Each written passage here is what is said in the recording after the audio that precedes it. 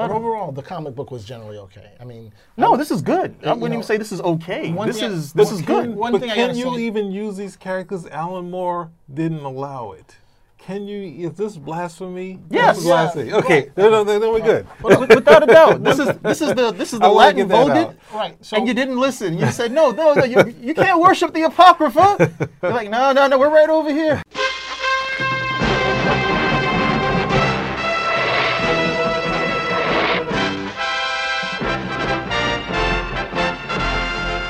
Gathered together from the cosmic reaches of the universe, here in this great hall of justice, are the most powerful forces of good ever assembled.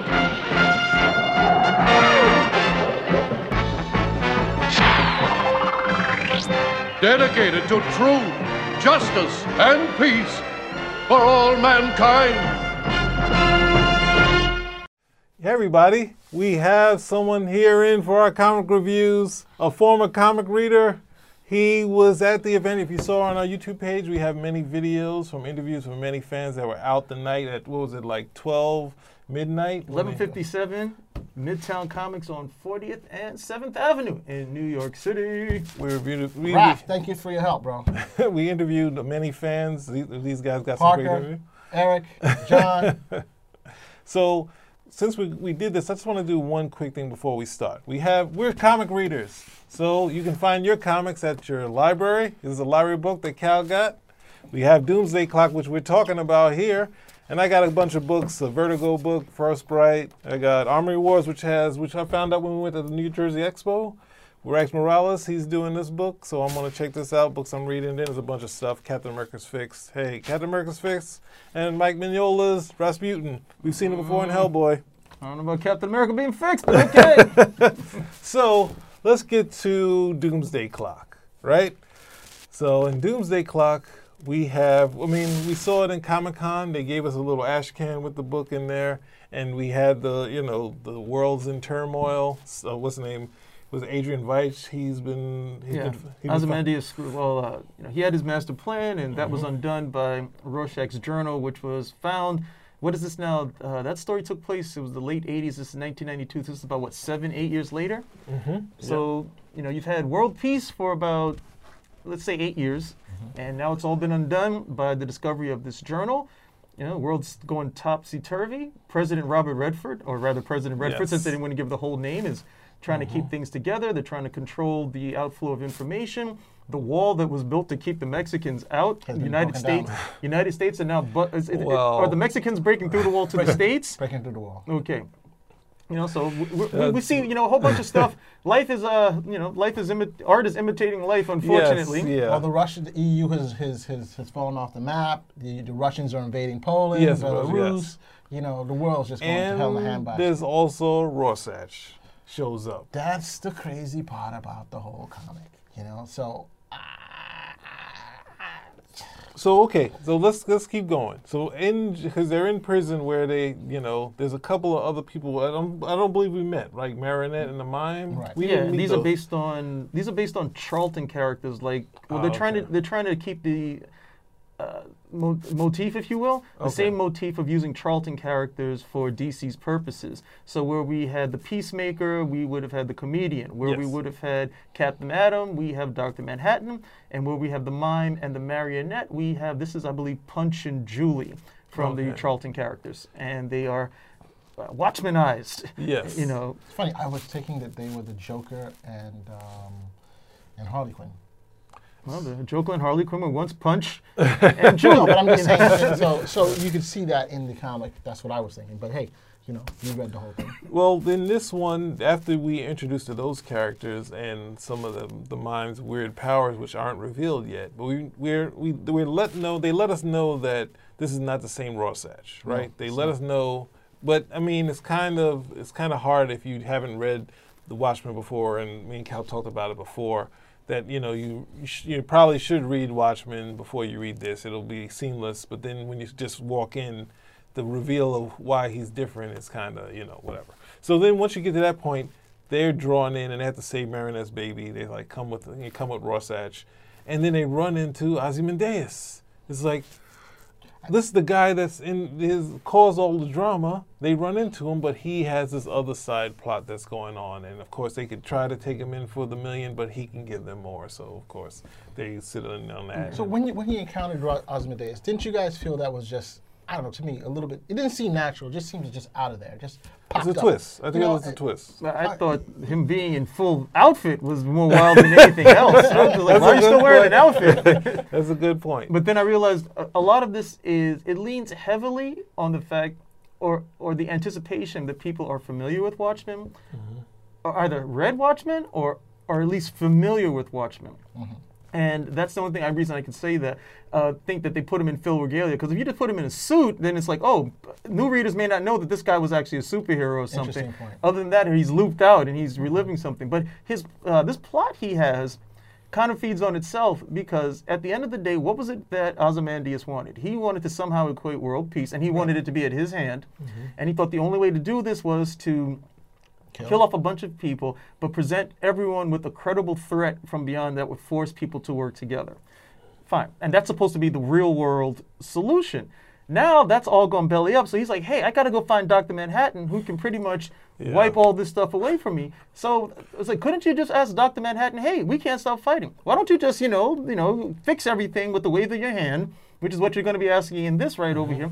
And then we would have never had the issue in the first place. So how that plays out will be interesting. But for me right now, it's not necessarily a plot hole, but it's definitely a plot pinhole as of right now. Because if this guy can just fix anything, you could have asked him to fix it before you decided to come up with this plot. Unless it's one of these Lex Luthor type plots, like with Superman 22, where I've got to be the one to do it until I realize I can't do it. Now you can do it, along those lines. In fact, that's how I took it. I took it that he was like, this is my idea. I think it works excellently. And then realize, oh my goodness, there's a problem. I got to do something about this. Who can help me? Dr. Manhattan. That's how I got it. I didn't get like him saying, hey, I'm just do this. I need someone who can help me. He thought he was smart enough and powerful enough to do what he needed to do, right?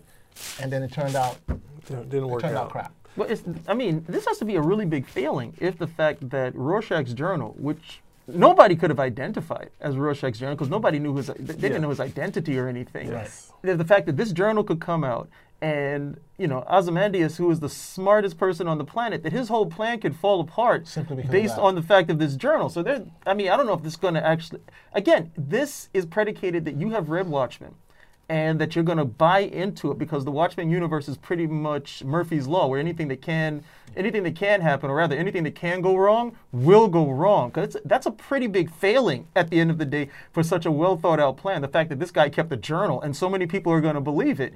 When you've equated world peace in 1992, you would think that the opposite would be true, that people would, no, you're trying to divide us again or something of that nature. We finally have world peace. We don't believe it. It's almost like these guys were waiting for it. Hey, yeah, sure. Finally, we don't have to work together anymore. I'm going to attack Poland, busting through the wall, that sort of thing. So there are those bits right there that, again, I won't say they're plot holes, but they're definitely pinholes, that, they can get bigger over time if, Or should we close? If they can do a better job. We'll see. They're there. And then in the end of the story, Superman has this dream of his prom.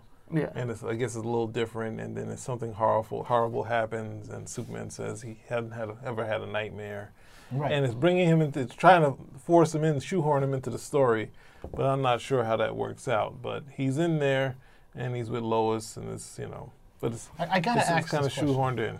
I mean, I've read the comic, and I was like, Superman has never had a nightmare, ever? Is that true?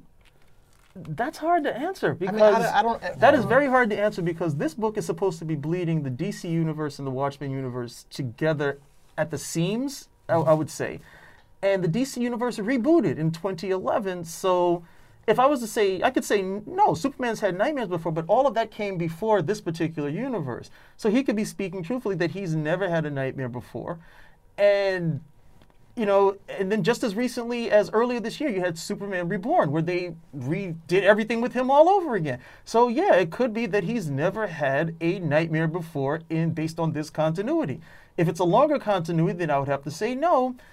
But then it really starts getting into the weeds, because there's so much stuff they've done with Superman in terms of his continuity within the last 5 or 6 years, that unless you're a consistent reader, it's really hard to follow. The only thing that I would state over here is, I don't know if that's a natural nightmare or if that's just something that's bleeding over from the Watchmen universe. Because even that recollection right there seems really odd. Like, that's not John Kent talking to him. It's more like the Man of Steel John Kent talking to him along those lines. You know, so like you're reading this and like, okay, I see what they're going for. I mean, I see what you're getting at too, Pete. But what I've been getting so far is that, you know, we see the button, okay, over here. And then other things have been bleeding through, and then it's been bleeding through because of some machination on somebody else's part. And the big machination is that there's somehow they've affected time. Hence why the whole clock and the cover with Superman being slowly but surely disintegrating into to pieces of a clockwork. So somehow they've messed with time, you know, along those lines.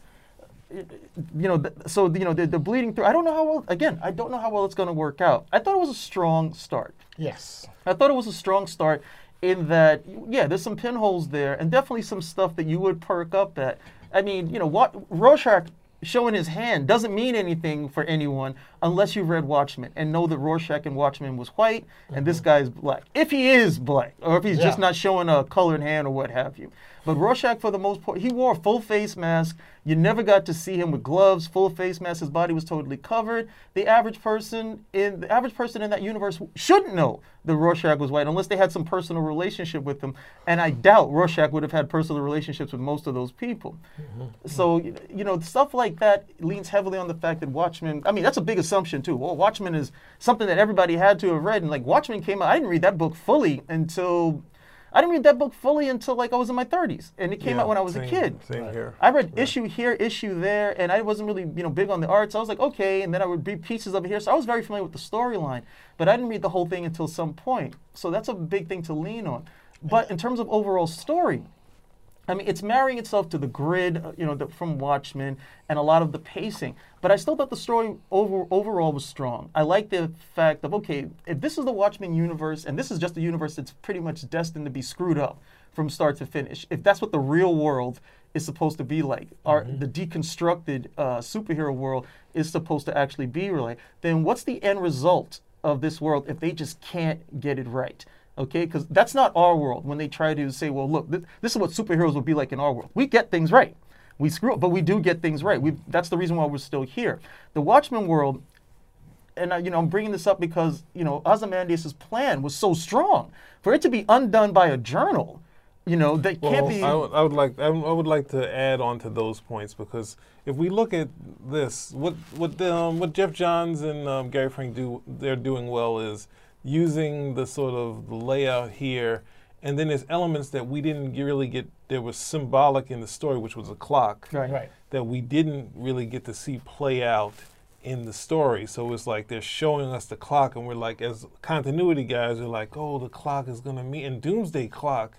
Did Alan Moore mean that? It's sort of like a DC serendipity. Did Alan Moore mean this when he was doing this and connecting to the regular DC universe? You see Doomsday coming in.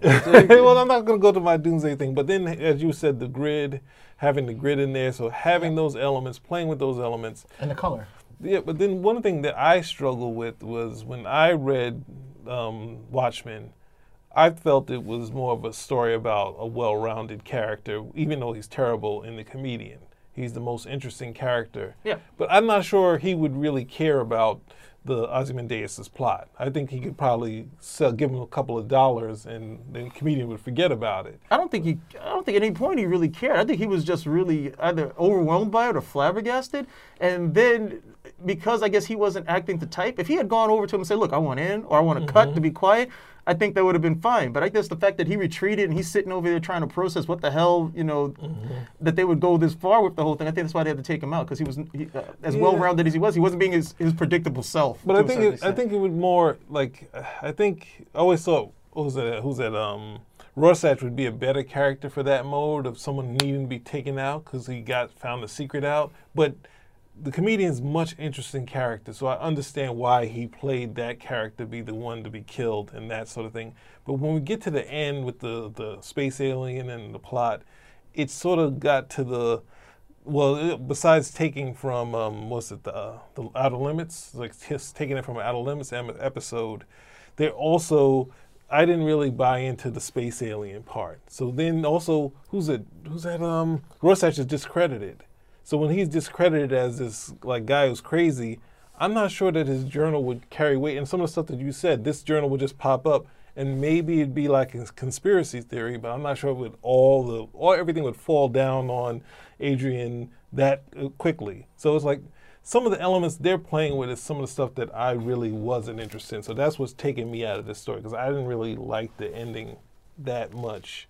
But this is where he's going. Let's see how it plays out. It's only the first issue, but that's only for me because I was just like, I like all this comedian stuff. This is what drew me in. This ending is like the supervillain plot. And I was like, I don't know if he needed to do it because we had such an interesting, and not saying realistic, but well-developed character in the comedian and having all these facets of what he did. So it's not getting into the stuff I liked in Watchmen, but, you know, we had before Watchmen, we got Doomsday Clock, you know, they're just exploring this Watchmen stuff, and they survived, you know, before Watchmen, so we'll see what happens. So what do you think about Rorschach getting these other people together? I mean, that's another point that I didn't understand of it. I mean, again, this is kind of early. What do you think? Getting the Marionette, the Mine, and others. What do you think about that?